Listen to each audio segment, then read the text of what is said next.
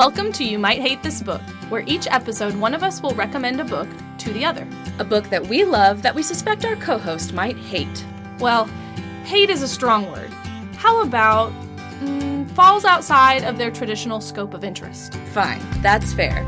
A book they would never have chosen to read otherwise. We'll read the assigned book, then come back together to discuss. Did you love it? Or did you hate it? So you agree we might hate it? Yeah, you might hate it. I'm Stephanie. And I'm Hannah. And you might hate this book.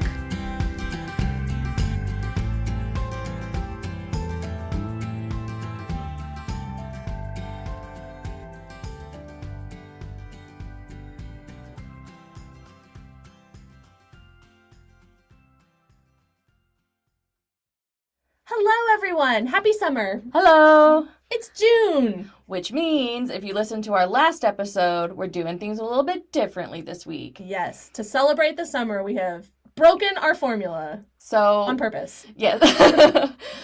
So this week, Hannah assigned a book that she liked that she also thinks I will like. So that's what we're doing different this week. Yes, and it will be the same next week. Yeah, swapping. I'm assigning a book that I think that Hannah would like that I also liked. Okay. So, Speak by Laurie Halse Anderson. I have a very important question for you, Hannah. Oh, sorry. You were looking at me and I was like, I guess I need to summarize. Okay. Here I go. I'm so hurt. Sorry. Hannah's just rip-roaring to go. I'm ready to go. Okay. Ask me a question. This question comes to you from Brian of Canada. Oh! Because I couldn't think of a question. And so I said... So were you at work and you were literally like, yeah. Brian? Yep. I sent him in the chat and was like, what question should I ask Hannah this week on the podcast? Okay. And he tried to, really think about it. He was like, okay, what book is it again? And he, went and read the synopsis and he tried. And I was like, it doesn't have to be relevant. Literally just any question. But he tried to be thoughtful. So this comes at you from Brian. This might be a good time for me to mention something I forgot to mention, that Marla told me specifically for this podcast that they have a book of Would You Rather questions in the library. And she specifically told me in case you wanted it for this reason. Yes, I do. So yes, I do. We'll have to go get that. Okay. After this. That's another book that we need. Anyway, okay. Give me Brian's question. Thank you, Brian. Would you tell your friend a difficult truth about their partner? If this is too heavy a question, you can blame Brian now, because I didn't come up with this. But I think, there's a lot of variables that would need to be considered. Mm-hmm. Because I think ultimately I would feel like what I would want to do is go to the partner and be like, you need to tell this person. This is your truth to tell, and you need to tell it. But if you're not going to, then I will. Right. So go do the right thing. I'd want to give them that option, but then also threaten / blackmail them. Sure. And I would follow through on that. Sure. If it was a truth that I felt like was that heavy of a truth that needed telling. Right. I guess we're thinking I don't know, cheating or... Yeah, a hard truth. A hard truth, yeah. Sure. It could also just be I really don't think this person's right for you. You're making a huge mistake, Oh, yeah, I guess I'm just thinking marriage because we're married, but it wouldn't have to be. Partner can imply that you're in a committed relationship that hasn't been finalized by marriage or anything, but... Right. That's true.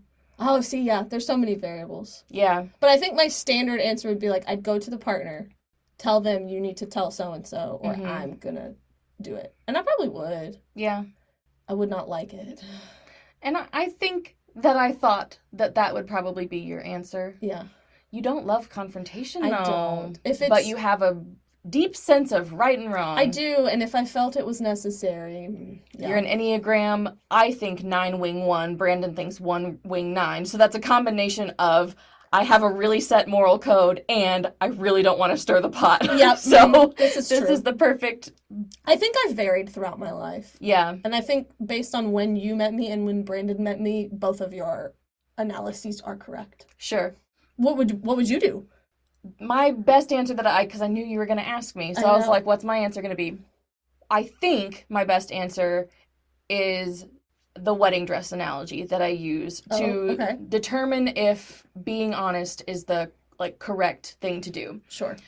If your friend takes you wedding dress shopping with her and says, what do you think of this dress? Right. At this point in time, changes can be made. We never have to try this dress on at at any point in time again, and they invited you and they asked, and something can be done, I would be completely honest. You know, if you like it, fine, but this is what I think. If my friend approaches me on her wedding day and says, what do you think? Do I look beautiful? The only correct answer is yes, you look beautiful.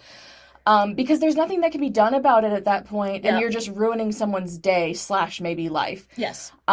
So in an instance of, like, I feel like I'm making really broad statements, but, like, that's okay. In the instance of infidelity or something, if it was 20 years ago, they completely reformed, they have repented of their badness, they're never going to do something like that again, they felt awful, they realized they were scumbags, and now they're in a happy relationship, and the family's doing well, and there are kids, what good does that do to just, like, throw a bomb on it? But if someone's still doing this, and you do, like you say, like, go talk to them and say, like, you need to get your act together, and they don't do that, then like, that's something that it would benefit the situation for knowledge to be out there. I don't think truth for truth's sake is the right thing all the time. You know what I mean? Yeah, and I think it would just vary person to person, too. Yeah. Like, you know, the person you're trying to, quote, protect, you know, what are they gonna be devastated by or be, you know, I don't know. It just, there's a lot to consider. Yeah, and, like, I don't remember where I heard this, but someone said, like, that someone on their deathbed confessed to having an affair for, like, their entire marriage. And it was like, great, so you get to absolve your soul. That only helps you. That only helps you. Yeah. And now the person you're leaving behind gets to question their entire life with you, where if you had just minded your own business and breathed your last breath, what good did that serve? You're just throwing chaos into the air. That's always a good metric, too. Whose good is this serving? If it's just to clear, like, your conscience, but you're going to destroy everyone else in the process, then get a therapist. Like, I mean, this is a theme, I feel like. Every episode. You know what? Just therapy. Speaking of therapists, now you may introduce the book. Yes, because this book, boy, yep, therapy. Okay. So, thanks for that heavy question, Brian. I really like how you just said his name. Anyway, so this week I assigned Stephanie the book Speak by Laurie Halse Anderson. I actually asked ChatGPT to write me a summary. Ooh. It was abysmal. I did not use it. Oh, okay. I had to, like, ask it to revise a couple times, and finally I was like, forget it. Thanks, AI. What good you are. Anyway, so this is my own summary. Great. So this novel is told from the first-person perspective of the main character, Melinda Sordino, throughout her freshman year of high school. It's told in 4 parts that each represent the 4 marking periods of a typical, you know, public school year. While this is a fraught time for any teenager, Melinda is coping with a trauma that is not immediately apparent to the reader, but is revealed to be a sexual assault by a senior at her school, Andy Evans, and he's continually referred to in the book as it, in capital letters. So she was assaulted by him at a party during the summer, and in shock after her rape, Melinda calls 911, but then disappears from the scene. She's in shock. And this leaves all of her peers to simply label her as the girl who called the cops on their party, and they then ostracize her at school the following school year. The novel's action centers on Melinda's attempts to cope with her trauma, not all of them very successful, most notably of which is her refusal to speak, to literally speak about her experience or to really talk at all. She just kind of closes herself off, both literally and figuratively, throughout the book. However, she finds the motivation to speak when her ex-best friend begins dating her attacker, and she eventually finds her voice both literally when her rapist makes a second attempt to attack her, and figuratively through her artistic expression and other forms of nonverbal communication. Like, later I want to talk about the bathroom graffiti. Yeah. I like that scene. Yeah. But that is my summary. This is, like, I feel like more pressure than normal. I also felt that pressure. Normally I'm expecting you to hate it, and I just get to be surprised. Now I'm like, I really hoped you liked it. So what'd you think? I am not going to rate this book. Okay. Until after we've talked about it. Oh, that's fair. Because I had a really hard time with the rating of this book. And I read 1-star reviews, and then I was like, I'm just going to read a bunch of reviews of all stars.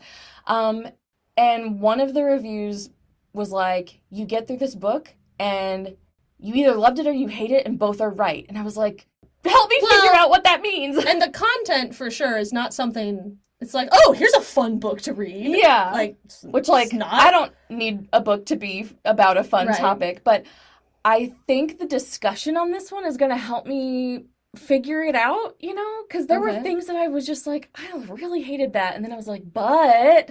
So I'm refusing to answer your question. I'm not going to rate this book. Do you want me to tell you a little about it, like, to preempt our discussion? I know that's not what we normally do. I mean, we're just mixing stuff up. I mean, let's do whatever we feel like. Did you know anything about this book before you went into it? Other than the fact that you thought I would like it, I feel like you mentioned that it pertained to a sexual assault. Yes. Oh, and by the way, we're going to have to talk about rape and sexual assault and self-harm and suicidal ideations. There's not going to be a way around that in this episode. Right. So if you need to join us next week, that's totally fine. Yeah. We're going to talk about that several times. I think that's all I knew. Okay. So this came out a while ago. It seemed 90s? Yes, it came out in 1999. Okay. Yeah, so just a little about its publication history. It came out in 1999. It was a New York Times bestseller. And it won the American Librarian Association Best Book for Young Adults in 2000. Okay. So, like, the next year. So it immediately did well. Yeah. There was a movie adaptation in 2004 starring Kristen Stewart as Melinda. Oh. Yep. Really? Uh-huh. It was made into a graphic novel in 2018. Emily Carroll illustrated it. I like her. She's done some other graphic novels I like as well. And then the 10th anniversary edition was published in 2019, along with Anderson's memoir called Shout. Oh. Because she revealed in that a lot of this was based on her experience. Mm-hmm. Like, she really was raped when she was 13, and had some other things that weren't in the book, but just that informed, of course, her writing of this book. And Shout, by the way, is written in verse. Oh, we've talked about books in verse. I love a novel in verse. Before, but this is a memoir. I've only read 2, but they were both magnificent. Yeah, I really want to read Shout, but I have not. So that just gives you a little context about this book. And I do feel like there's some dated language in it. There definitely is. Yes. We used the R slur at least once, and I didn't love that. Yes. I forgave it simply because I could tell that we were solidly in the 90s. And I was like, I bet this was written in the 90s when people thought that was an acceptable thing to say. Yes. And so my experience with the book, I read it a long time ago. So I came into this saying, you know what? If it was awful, that's my excuse. I don't even remember when I read it, but I know it had to have been in college because I know I knew you. And you thought. And I thought when I read it, I should give this to Stephanie. If it was early college, that makes so much sense to me, given, what you would have just learned about high school me. And so it's always stuck in my head of, oh, Stephanie should read this. Stephanie should read this. And so I was like, when we decided to do this, I was like, hey, you should read this. And obviously, it deals with traumatic events. Mm-hmm. But that is not what stuck with me from this book. What stuck with me and what I still remember are not specific plot points, but the voice that it is told in, which I feel like is, appropriate for a book about silence and finding your voice. Like, I remember distinctly how she would name people that she didn't know, or even that she did know, but she'd name them based on their, physical attributes, like Mr. Neck. Yeah. And the hair lady. Yeah. And those are the things that I was like, oh, Stephanie would like this. And that also made it more readable and palatable. It was one of those books I hated summarizing because the summary makes it sound so bleak, but it was actually occasionally comedic when you're reading it because of the voice that it's told because in. It's a 14-year-old, essentially. Yes, and the prose is very compact and precise and surprisingly funny, and which makes this hard topic to talk about more accessible to the audience she was writing it for. Right. So I don't know, I feel like that's enough preempting. I've got more to say, but we can say later. And I have essentially pros and cons for all the things that I'm going to bring up. Okay, so, good. Character. Melinda is our protagonist. That's who we're viewing all of this through. And she has just gone through an awful thing and is struggling to cope. And I would assume that we are meant to sympathize with Melinda and care about her, but I didn't. Really? Okay. And a lot of even the 5-star reviews were like, didn't connect with the character at all, didn't even really have empathy for her, but I understand what this book is trying to do, whatever. Right. And so, like, several people, including myself, barely managed to feel sympathy for her, which feels icky because she's a child who got raped. And that's, like, the sympathy should be, like, automatic. That's interesting. And so that makes me think, like, did this book do its job badly? Because surely that was supposed to have happened. But then some of the 5-star reviews that I saw were like, Melinda is not trying to make you like her or dislike her. She is telling her truth. She is what she is. She's definitely struggling. She doesn't always make the correct choices about, I mean, correct in quotation marks. Is there a correct way to cope? Whatever. She doesn't make the healthiest coping choices. She sometimes makes her own situation worse. Yes. You know, in some ways, she's not very sympathetic, and maybe the point is, so what? And so I couldn't figure out, like, is this bad writing that makes a character who you should automatically feel sympathy for, you feel so distant from her that you don't get that, and so therefore this book has been written badly because it didn't do what it was supposed to do? Or is the book written perfectly because what it's supposed to do is, I am what I am. Right. I don't have to be likable or anything in order to deserve justice and respect. And she is awkward and weird and whatever. Yes. She's not necessarily like the likable girl. No. And we fight for her anyway. Like, do you know what I'm saying? Yeah, and I think for me, I do think it was written perfectly for her, because that is true. Like, victims of trauma are not like these after-school special characters that are like, oh, I was this perfect, innocent person until something happened, and now I'm just broken and sad. Like, she's still a teenager and has teenage foibles and sounded very much like teenagers I have worked with. Yeah. And some of the defense mechanisms she uses, like, I recognize that those, I've seen those play out. And the way she kind of sometimes is her own worst enemy and will make people dislike her more. And it's like, girl, you're not doing yourself any favors. Yeah, like several times I'm like, you're not helping people like you more. But it's like, they're teenagers. And that's what they do. I found her voice to sometimes be flat. Okay. But the book is also about how she can't find the words to communicate, and you called it compact. And and to me it seemed, is this flat writing? But now it seems maybe intentional. She's struggling to find words. Some of the sentences are very, like, snappy. Yes, very short, snappy. And a lot of them are just very, it's not purple. No, not at all. Which is why I liked it, because I feel like that's also part of her defense mechanism. Is I'm just going to very objectively look at the world around me. Yeah. But then when she, like, can't even say her attacker's name and just refers to him as it, and for a while in the book you don't even know what that is, or that it's even a person, it made very clear to me, like, okay, she's trying to be this, like, cool, detached person, but clearly something's wrong. Yeah, like, this detachment is intentional and it's coming from a place. And so that, like, these are the scales I'm trying to balance. It's like, was that writing detachment just, like, weird, stilted writing that should have been revised? Or is this, like, all intentional?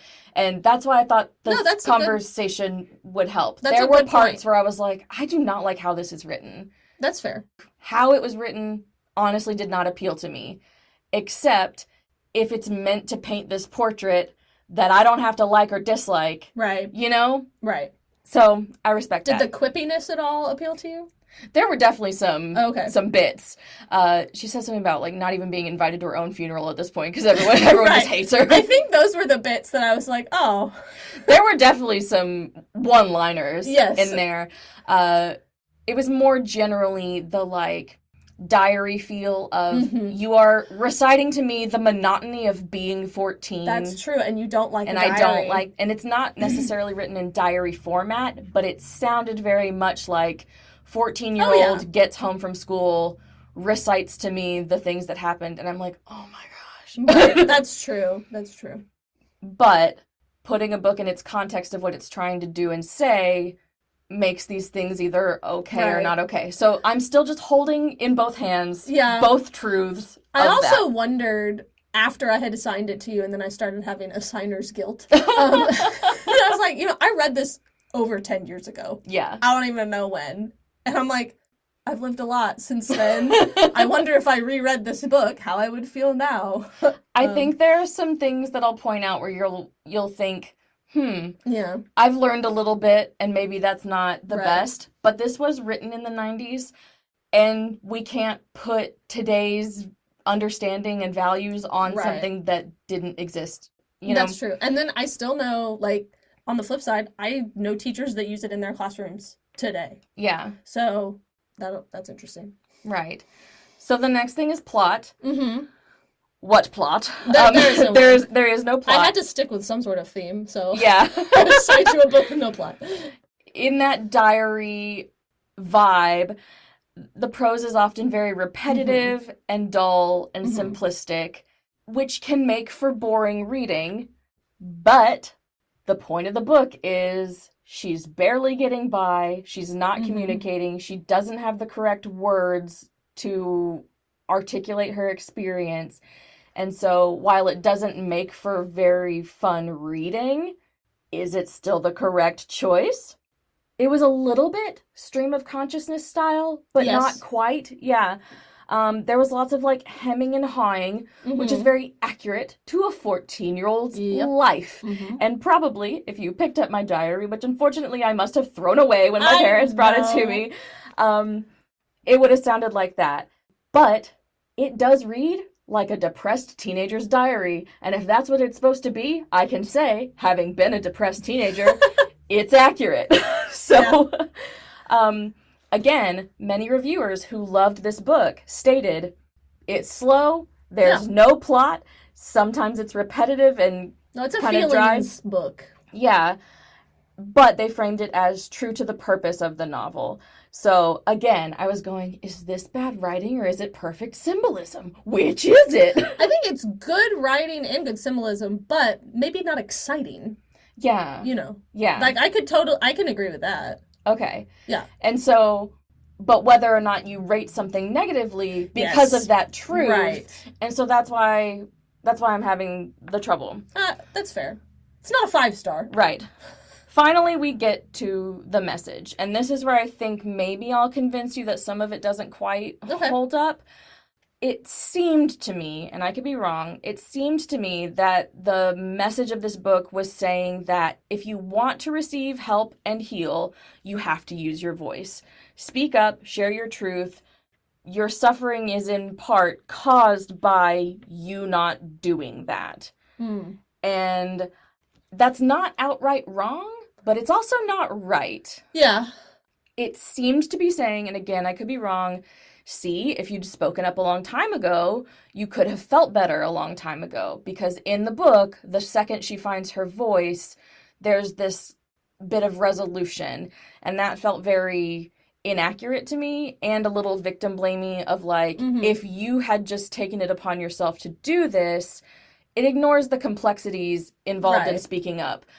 Which both in general, the complexities of speaking up, and in her specific situation, which includes that everyone is already mad at her. Yes. Like, she hasn't told anyone what has happened, but she is already completely ostracized. Well, that puts you in a bit of a pickle, doesn't it? Right. So it wasn't a super easy choice to decide to do this. Also, like, it seemed to me in the book, and I've experienced this to be true, the longer you go without saying something, now the longer you've gone without anyone, like, reaching out to you and, like, saying, we clearly see that something is wrong, and, like, would you like to talk about it? The stronger the message, nobody cares about what happened to me, digs into you. Do you know what I mean? Yeah. Every day that passes that nobody checks on her, she reiterates to herself, I shouldn't tell them, they don't care. So she just gets further and further away from speaking up the longer this book goes on, making the whole thing more complicated. She's unsure about what even happened to her. She doesn't she uses the word rape like halfway through and goes, is that what happened to me? Where it's like, as an adult person, the answer's yes. Right. But like, there's a lot of people who only figure out that that's the word to use for what happened to them like way later. Yes. Speaking sometimes makes things 100 times worse, and we know that to be the case, is that sometimes it means that you get ostracized even further. Sometimes you get attacked by people who are like on their side. This is why something like 30% of rapes don't get reported at all, is because the victims are just like, no, I don't need any more hassle in my life. I'm not going to do that. Sometimes the trials that come afterwards are more traumatizing than the act itself, just because of, like, the things that they make you relive, the things that lawyers are allowed to say to you. I think it ignored a lot of the, like, complexities of why would you not speak, and it wasn't just, had you done this for yourself, it would have been better. You feel me? Yeah, I think I understand what you're saying. I didn't read it in that way. Right. And we're coming at this from two different angles, too. I have not experienced anything like this myself, but have been adjacent to it. And that's why I said, like, it's not wrong. It's also not completely right. And I could have been projecting this message onto the book, and maybe you don't even know the answer to this because it was a while ago that you read it, but it seemed to me that it was saying, look, this would have solved your problem all along. And maybe that's not correct, and I've taken that from it. But to me, the abruptness of the ending and the, like, pretty little bow that I felt got tied on it, I was like, Yeah, maybe. And I don't know if that's just the conventions of YA. Because I was going to ask you earlier, like, how much YA do you read? Not a lot. And I honestly don't either. And, like, some of the more recent YA books I've read, I've been let down because I'm just like, oh, it was like, setting up the plot, little bit of plot, end. Yeah. With a pretty bow. And sometimes it can be very shallow. There almost always is a very pretty bow conclusion, which are things that, like, to a person who reads a lot and, like, expects something more complex out of their literature, it can be disappointing. And so in that way, it read very YA, and I didn't love that. But then, like, it's for a YA audience. And so, again, I don't know if I have the right to say that. Well, and so I didn't read this book as saying, like, it was all on her to speak up. Okay. I read this, too, as an indictment on especially all the adults around her. Yes! Not so much her peers, because they're also teenagers and figuring things out. But all the adults. But as an adult who works with teenagers on a regular basis, I feel like they all did it wrong except her art teacher. Yes, I wanted to scream at every single adult. Like, at least some of the responsibility relies on the people around her. Even if they cannot hear her because she is not speaking, you have eyes, right? Yes. She's not speaking. She's failing every class. Yes. She barely sleeps, or she only sleeps. Those two extremes. Like, ding, ding, ding. That's a red flag. She's biting her lips to the point that her appearance is, like, noticeably different, and, like, her lips are bleeding. She sits alone at lunch and doesn't talk to anybody. I don't know, fam. Maybe something's up.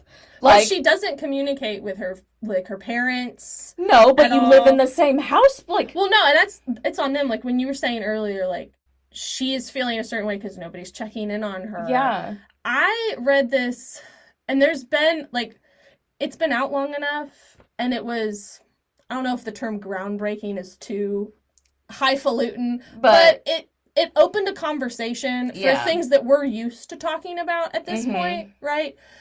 And people have written, I was trying to look up, maybe I'll find it later and put it in the show notes, but there have been whole books written about, like, that are literary criticism of this book, and talked about how she uses her silence also as a way to retain some of her dignity amidst all the adults and the systems that don't know what to do with her, where, just like you said, sometimes speaking makes it worse. I read this story more as she was doing what she needed to self-preserve for a while until the right moment came, and it was almost a story of her figuring this out on her own, even though she shouldn't have had to, and then finding that moment where she could speak up and it have an impact. And so the silence wasn't like a shame on you, it was your responsibility to speak up from the beginning. Okay. But more of a tool she used to help herself. It was definitely a power move. I mean, in the same way that, like, an eating disorder is a power move. Mm-hmm. If I can't control something else, I'll control what I eat. Well, it's the same, even with your mouth. If I can't control anything else, I can control when and how and if I speak. Right. And, I mean, that's the kind of thing that... And if none of the adults are going to listen to you anyway, just saying, you know what? And if she knows her peer group well enough to say they're just going to gossip more, no. And her parents were a little icky, so maybe she just knew that her parents weren't going to help, but, like... And her her social studies teacher? He was awful. I hated this so much, because if anyone had taken the time to ask her what was going on, I bet she would have said, because her very first instinct was to tell someone. It happened, and she called the police moments later. Her first instinct was to speak. Then she got afraid because, like, you know, sirens, lights, whatever, and she panicked. Mm-hmm. But if anyone, at any point in time, had asked her, she probably would have told them. And so I just want to smack every single adult in this book. Yes. Great. And I guess I read her silence to them as like a big middle finger to all of them. Okay. And that's because she is like, kind of sassy too. Yeah. So. And that's why discussion of books is important, because you came at it from a different place than I did, and I felt a little blamed, you know? And I get that. I think that's valid. And I didn't like that feeling, and so I was like, excuse me. Right. Can I talk to you about speaking? Well, and I think any book that deals with themes that are this heavy in this real life need to be talked about, because I don't think you're ever going to... There's too much nuance. Like, you can't wrap it all up especially in a YA book. Yeah. We need, like, 1,000 more pages to even, like, get to the surface of this. But I read it, too, as a journey of trying to help empower her to finally speak up, which is what a lot of teenagers need to hear, so... And I feel like the end of the book, to me, it's the very first step in her healing journey, but the way the bow was tied, it could be perceived as... And that's the end of her healing journey. No, friend. If you read this book and you're like, that's it, she's healed. No, she needs to go to therapy. She probably needs medication. This is the first step of her being like, okay, but things are not cool now just because she found her voice. She needs to probably be going to therapy with her parents, on her own, some anxiety medication, remedial school instruction. The person who did this needs to face some consequences. Maybe there's some legal action. Like, this is step one. And then the book There's a lot more to come. Yeah. And I was just like, there's more. I just need everyone to know that there's more. And I think I read it too as like, but now she's going to have like, hopefully, the adults and systems on her side to help her. This was like her dealing with it on her own. Because every victim has to go through that process. Because ultimately... nothing can happen until they start the ball. Yeah. And so it's like, how do you... So, like, if there was going to be a sequel to this book, it would be the one where her parents do get her into therapy, and she does make a police report and all this stuff. But yeah, we walk away from this book at, like, truly scratching the surface of the healing process and finding your voice. And I didn't read this book as a healing process book so much as a... like empowerment book. Like I was like, it's like if I suspected that something had happened to a student of mine, but I know that like me prodding them is not gonna do anything. Just like her art teacher, you know, instead he gives her a book about Picasso. Mm-hmm. I feel like I'd want to give them this book. Yeah. Hey, read this. Maybe that makes sense. You know, I don't know, as a tool to like get people to understand that they can. But I don't know. That might be a poor choice too. I guess it would depend on the situation. By the way, I did find that book I was talking about earlier. Okay. If you really want to deep dive into, like, this book, Barbara Tannert Smith wrote in 2010, like falling up into a storybook, trauma and intertextual repetition in Laurie Halse Anderson speak. Yeah. It's not a book. It's an article in the Children's Literature Association Quarterly. But she's the one who she called this novel a postmodern revisionary fairy tale. Whoa. Because it does use a lot of fairy tale imagery, like being lost in the forest with those trees she's making. It has a lot of symbolism, but it's more for our time, like the damsel in distress is having to figure out what her distress even is and how to communicate that distress to the wider world. And then, yeah.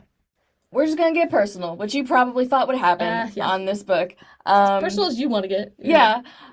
Maybe I took something else away from this book based on my personal experience, but I am the intended audience for this book. Mm-hmm. Like, when I was 16, I developed an eating disorder coupled with pre-existing anxiety and depression. Yep. I went at least 3 months eating less than 500 calories a day. I couldn't sleep at night, but couldn't stay awake in class, so my grades began to tank. Like Melinda's. I was either yelling or sulking or crying because eating makes you really miserable, or not eating makes you really miserable. Hangry, but like times 1,000. Yeah. And just like Melinda, my friends began to avoid me because I was not very much fun. Right. Melinda is told by a quote-unquote friend, like, you're just no fun to hang out with. He's like, yeah, depression's a real bummer. Yeah. Apparently, catastrophic sadness is not very fun to be around. I began cutting, which at one point in time, Melinda does try. She tries, yep. I dropped about 50 pounds in 3 months, and after losing that amount of weight, I was suddenly very attractive to some of the people in my life. And not only teenagers, but grown men. I received sects from a man in his 20s that I attended church with. I also received bad messages like that from people I'd gone to high school with, but who had graduated, therefore they were in their 20s. Reminder, I am 16. When I was 17, I got asked out on a date by a guy who I thought was 19, but I later found out was 21. And he said we were going to go watch a movie. And I thought, like, at a theater, and be either before or after a meal of some kind. But he drove me an hour away to his house where he lived alone because he's a whole entire grown man. Yeah. And things happened that were not consensual. I would not call it rape, but I would call it assault? No, I would definitely call it assault. Okay. It's hard to figure out the correct terminology. So most of my junior and senior years were spent recovering from anorexia, attempting to quit cutting, and trying to cope with the sexual assault that I experienced, and the harassment, the ongoing sexual harassment, and trying to figure out what it said about my self-worth and my body, that my thinness made me lovable, but that love was fleeting and dangerous. Yes. In every way, I'm the intended audience for this book. And this book would not have helped me. Okay.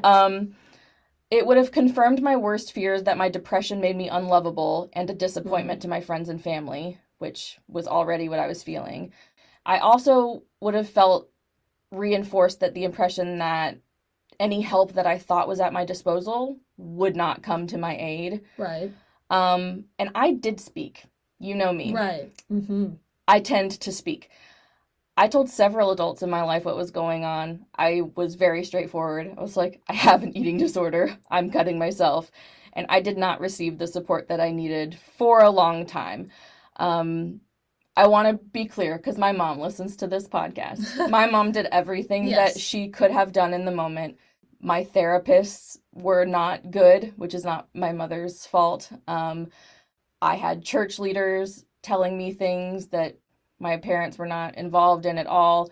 Teachers were in no way, attached to my mom's actions. But I had lots of adults in my life. Right. And I was incredibly upfront. I mean, the day after the sexual assault happened, I told a man at church who I trusted. And he was... Did he blame you? He essentially asked what I was wearing. Yeah. Mm-hmm. So sometimes speaking up doesn't do crap. Right. And I really hate that I didn't like this book immediately because I love what it wants to be doing. Right. I love what it is trying to be.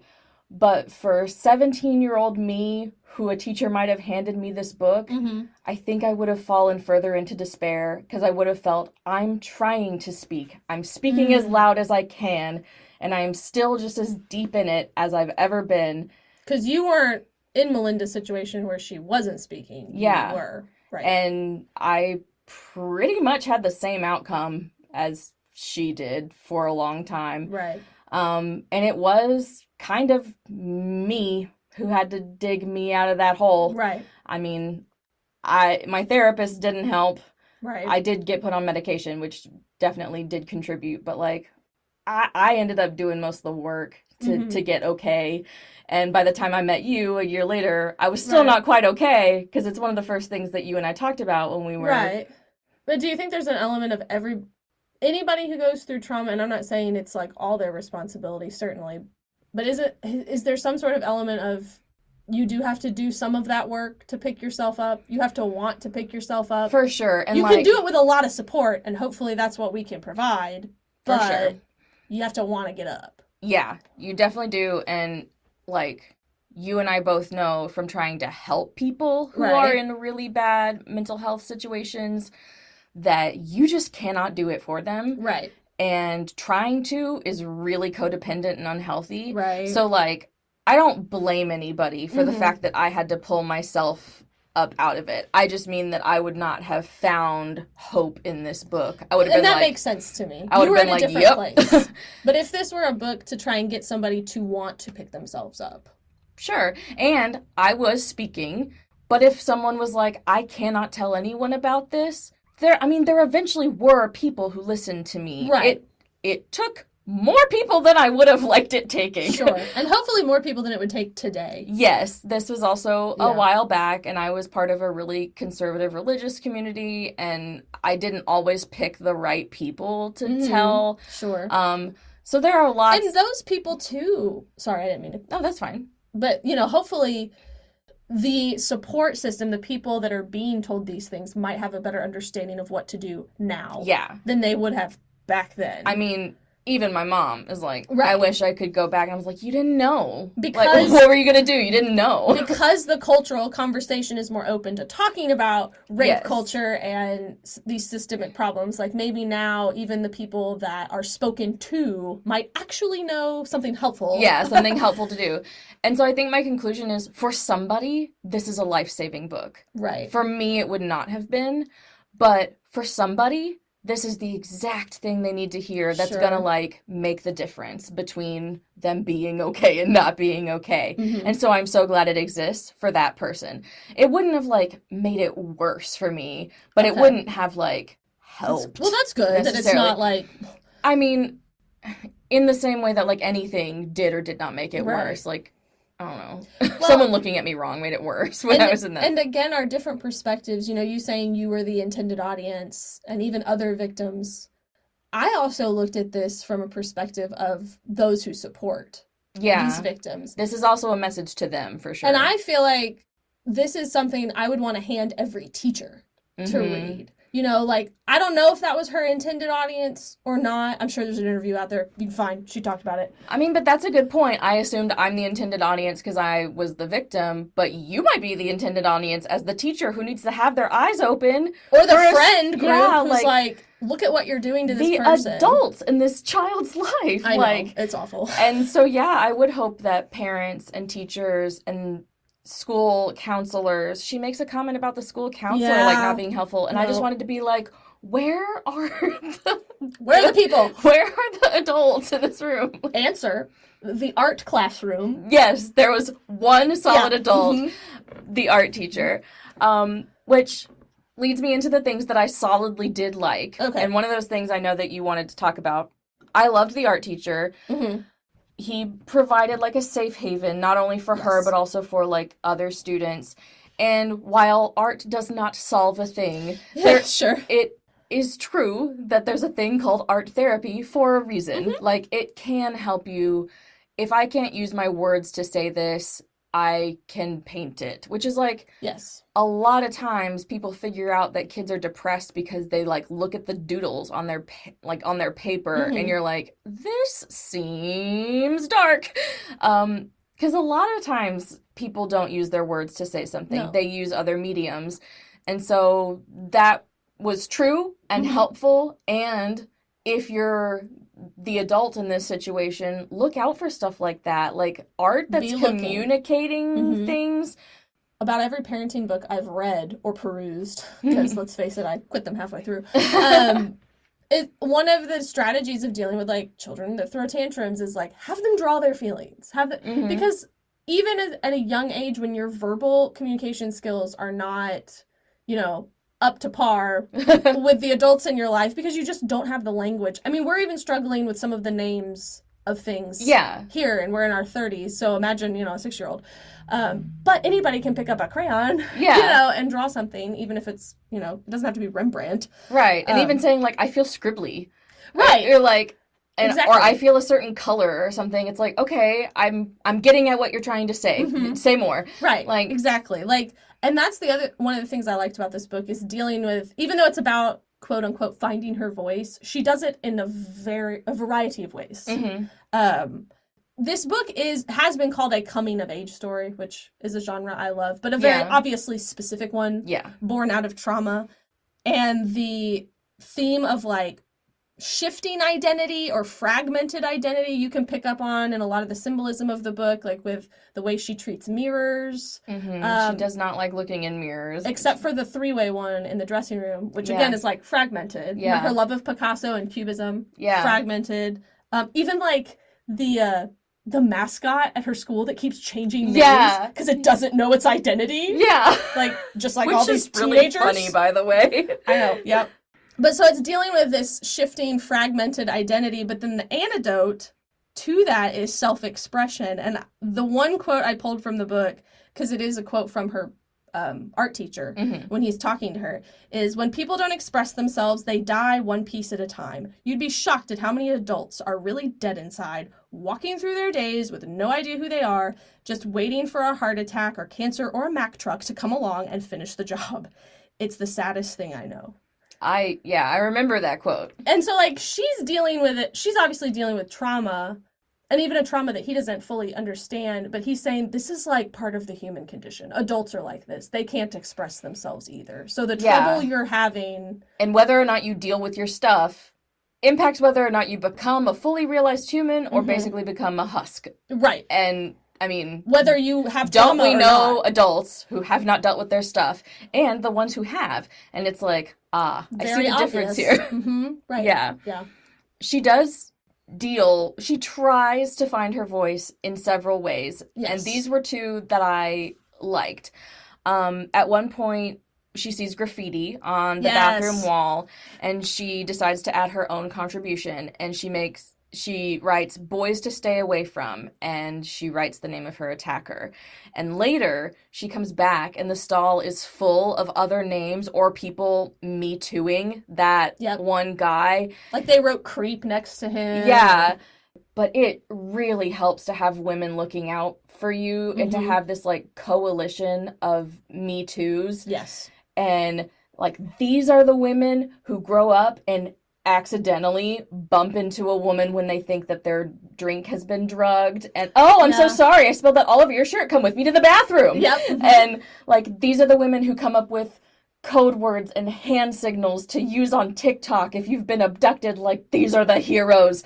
And I just loved that. Like, it's vandalism, don't vandalize, but also do. This is also 1999 before TikTok, and you could put anybody on blast. So that was her, version of putting him on blast. And the fact that people saw this and they were like, well, I need to warn other people about this too. And, like, the school isn't full of this, culture. You should avoid these 5 people, which means that these other girls who have dealt with assault or harassment have not said... Right. At least on a large scale, maybe to their best friends, fine. But you didn't know the names on this list until someone added it. And so other people are having a hard time speaking too. And this bathroom stall, like... I loved that moment in the novel. It was a big turning point for her, but then also for the reader, because you've been so stuck in her head this whole time that you almost get tricked into thinking she's the only one. And that's when you also realize, oh no, she's not. Yeah. How many other kids are walking around this school, dealing with this same thing? Yeah, and so this is before she finds her voice, but she does write something very meaningful, which is a way of finding your voice. So this was, like, a really cool stepping stone, and then it was, like, collaborative, and, I like to think that the girls in this bathroom stall grow up to knock over drinks and invite women to the bathroom. Yeah. She has to write this report, which she ends up writing about, like, the women of the suffrage movement. And her friend David, like, kind of her only friend, and they're, like, and a little bit barely friends, but it's her lab partner. Yeah, it's her lab partner. She doesn't feel comfortable giving an oral report on it because she doesn't like speaking. And so instead, she essentially stages like a protest. And so she puts up a sign on, like, since it's 99, I'll assume a chalkboard. And we got marker boards. It depends on which classroom you were in. And it True, was like, is this true. one of the old classrooms or the new classrooms? So she prints out her report and hands it out to the students and has this sign on the board that says, like, I forget what it says, but it's like, this is my protest. I did complete my report. The information is there, but I'm not going to give an oral report. Yep. And David later tells her, like, that was awesome, but also the women's suffrage movement relied on people not being silent. And so there's a time and a place to use your voice, and even if it is your right to stay silent, sometimes you have to not do that in order to get the thing across. Yeah. And sometimes it's not about getting your thing across. Sometimes it's about helping someone else. And what if the women's suffrage movement had just been a bunch of women who knew that they had the right to stay out of danger and knew that they had the right to stay silent?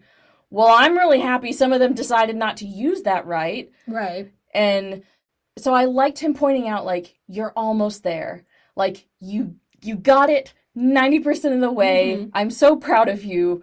But remember, there's a time to say, this is my right to not talk. And there's a time to say, I don't care that I have the right to stay silent and I'm going to say something, which she eventually gets there. Right. And so I liked that moment for her and David. I liked him as a character.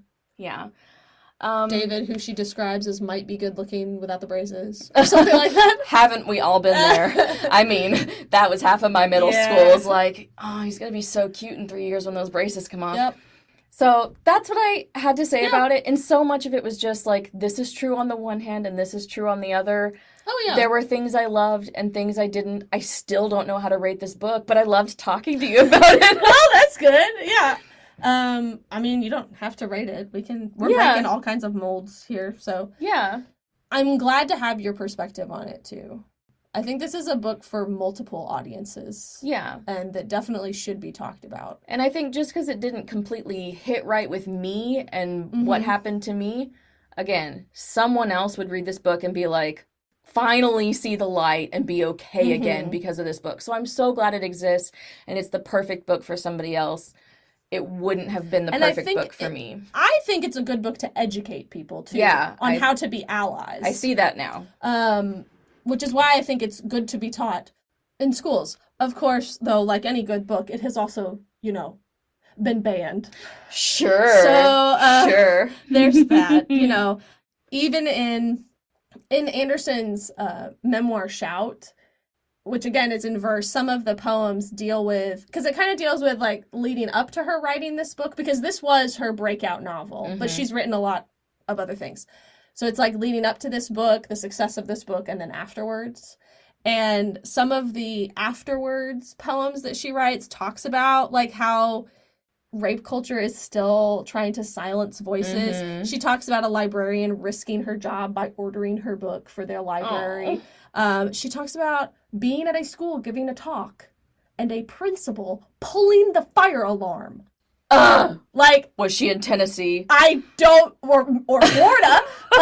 But anyway, I was like, oh no. But again, just highlights, like I read one New York Times review of her memoir when it came out in 2019, and it just talked about how even though her memoir spans decades, and you think we've come a long way, it also makes you realize how we haven't in some ways, and that there's still work to do, and that this is still something that needs to be talked about. So, like, even though some of the slang is dated, like, we still read To Kill a Mockingbird. That's obviously dated. Yeah. But we need to talk about those issues.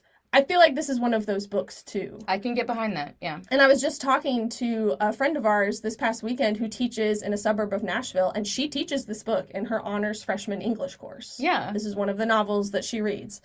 And I think just that plug. I mean, what we're doing right here, I understand the book better because of your perspective, and you understand it differently because of my perspective. I like the idea of it being taught in a class, because then there's someone to moderate. There's other people's views. I like it for that purpose more than, hey, teenager struggling, here's this book. Yes. Because you could be me, and it wouldn't really help, or could, send a message that it's not trying to send. Right. But with a teacher there, and with other collaborative discussion, multiple perspectives, that would be a great book for, like, a freshman class. Yeah. That would be great. Mm-hmm. You want to know a little bit more about Anderson? Sure. I don't know anything right now. I didn't know as much as I thought I did. I always just kind of pictured her as pretty young, like my age. I don't know why. This book's been out for a while. You were 9 years old when it was published, so she's definitely not your age. It's just YA and seems modern, and so I was like, oh. 9-year-old Anderson wrote this book. No, she was born on October 23rd, 1961. Okay. That makes her 62. She grew up in New York State, but then also was an exchange student in Denmark for a while. Oh. Which is, I thought was cool. But that happened, so after her assault, that was one of the things she did. She went to Denmark. She's gone. I decided to go to college several states away. Yeah, I think there's something about geographically leaving the place that you're at. And I think it helped. So, she married Greg Anderson in 1985. They had 2 daughters, but then later divorced. And I love this. She went home and married her childhood sweetheart, Scott Larrabee. And they're still married. And they Brady Bunched it because they each had 2 kids, and so now they've got all 4 of them together. But she began her writing career as a freelance journalist, and then moved into, like, children's stories. So she wrote a couple children's books. One is called Nadito Run, about a Kenyan marathon runner who ran to school as a kid. And Turkey Pox. Turkey Pox? It was inspired by her daughter who had chicken pox at Thanksgiving, right? But Speak was her first YA novel. And that was her big breakout novel that got, as I've already mentioned, a lot of attention. But she's written a lot since then. She's written 6 other YA novels. Some of the most popular are Catalyst and Winter Girls. Winter Girls is actually about eating disorders. Okay. So I have heard of Winter Girls. Yeah. She's also written 4 historical novels, 3 of which are like a trilogy, or I don't even know if they're sequential. They're called The Seeds of America. That just, like, gives me the diaries, the, like, do you know what I'm talking about? Oh, Dear America? Yeah. I don't know if they're like that at all, but if they are, I want to read them. That is just, like, pure nostalgia. I don't feel like they are, but I have no idea. Man, maybe we should just read a Dear America, though. I think one's called Chains, and one's called Forge. I'm not sure what the other ones are called, but she has written some historical novels. One of them was, it's called Fever, I think 1763, or it's some kind of date. It's about an epidemic. Sure. Love an epidemic. I've not been inclined to read those lately. It'll take a minute for me to get over that. So yeah. And then she's written lots and lots of children's books. But her most recent books that she has published are her memoir in 2019 and then a graphic novel about Wonder Woman in 2020. And she's won, of course, a lot of awards, but there are a couple I wanted to mention because I thought they spoke a lot to her body of work, not just this book. She won the ALA's Margaret A. Edwards Award in 2009, which is to honor a significant and lasting contribution to young adult literature. And this was in 2009, so it was before even like Winter Girls came out and some of these other books. And the chair of the panel has the quote, Laurie Halse Anderson masterfully gives voice to teen characters undergoing transformations in their lives through their honesty and perseverance while finding the courage to be true to themselves. So I was like, yeah, that's kind of her vibe. That's her thing. I can get behind that. She also, just this year, won the Astrid Lindgren Memorial Award. Do you know who Astrid Lindgren is? I feel like I know the name. She's the woman who gave us Pippi Longstocking. Pippi Longstocking! She's Swedish. So this award, I did not know this about this award. It is one of the richest literary prizes. And when I say richest, I don't mean like, oh, rich and like, no, you get money. Okay. You get 5 million Swedish kroner. I don't know what that is in... Still, you said 5 million. Yep. Mm-hmm. It's not nothing. And it's a worldwide. So you can look up like all the winners since it was put into effect. I think Anderson is only the 3rd or 4th U.S. author to win it. Like Maurice Sendak, Where the Wild Things Are. He's won. Jacqueline Woodson has won it, who wrote Brown Girl Dreaming. But the Astrid Lindgren Memorial wrote this about Anderson. In her tightly written novels for young adults, Laurie Halse Anderson gives voice to the search for meaning, identity, and truth both in the present and in the past. Her darkly radiant realism reveals the vital role of time and memory in young people's lives. Pain and anxiety, yearning and love, class and sex are investigated with stylistic precision and dispassionate wit. With tender intensity, Anderson evokes moods and emotions and never shies from even the hardest things. Which I do feel like, teenagers go through a lot, and we tend to want to, everybody wants to ban books, no, they can't read this, and I'm like, guys, half of them are living it. They lived it just now. We need to talk to them, you gotta give them more credit. I know, it's fascinating, you think I'm not gonna learn about this because I didn't read a book, but I go to school with 2,000 teenagers, I know. I definitely learned. So, like I said, it's been a long time since I've read this. I'm curious to revisit it now from a different perspective and having had this conversation. I think just being an adult is going to make you... I guess you were an adult, but you were also a baby. Well, I was also in college. Yeah. Not an adult. No, a proto-adult. But I'm also curious to read some of her other work. I think I just got busy and forgot about her. I'm really interested in the history ones. Yeah, I'm interested in her memoir because I like memoirs. Yeah. I have some 3-star reviews. It was 3-star? Woof! I was gonna say, we're really mixing it up.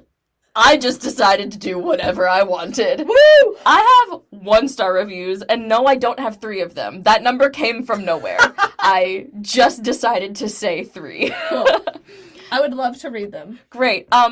There's one I don't actually want you to read, but Jody's review was, this book should be burned or at least taken off shelves, and then she goes off and she talks about the history teacher, and whites have it really hard too. What?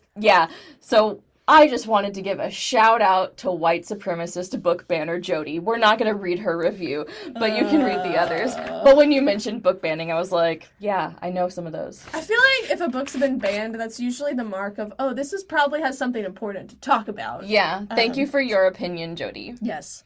Lauren. That's a spelling of Lauren. I know. I've never seen. She said, 3 points for bringing up Truman. That's it. What is she even... The president? Negative 3 points for bringing up Truman. Sorry. Yep. Can't read. The president, Truman? I guess, yeah. I don't remember. She really hates Harry S. Truman? I don't know. I don't have strong opinions because I don't know anything about Truman, but I just thought that was... Okay. She has a really hard opinion. Negative 3 points for bringing up Truman. Okay. And that's all she wrote, guys. I don't know if that makes her conservative or liberal or anything because I don't know anything about Truman. I don't know. I'm gonna puzzle over this one. I know, let's see if we can figure it out. What does she mean? Maybe she was drunk. I don't know. Okay, I'm sorry. This is a real person who wrote this. Probably doesn't listen to our podcast. I'll read Stephanie's. Not me.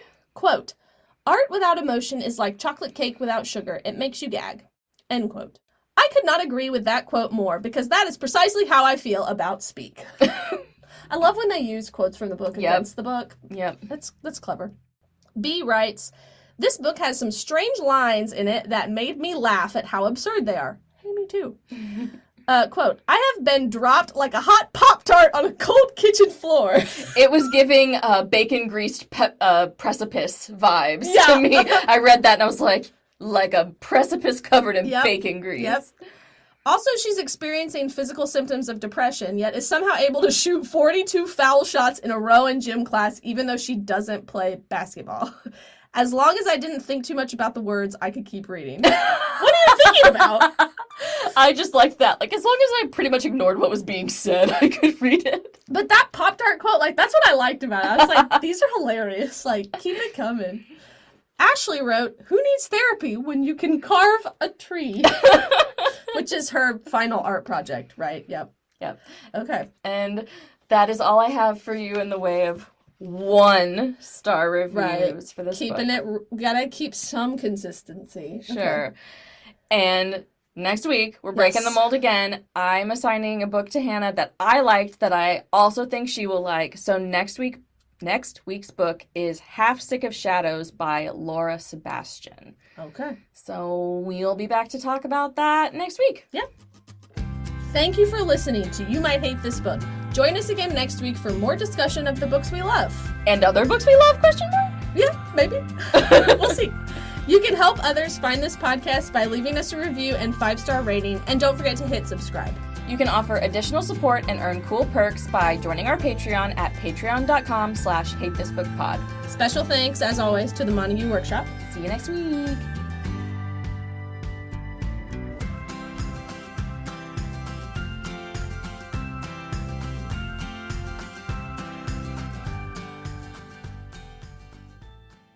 She was born on October 23rd, 1961. Okay. That makes her 62. So she's like, mom. Wait, yeah. My mom.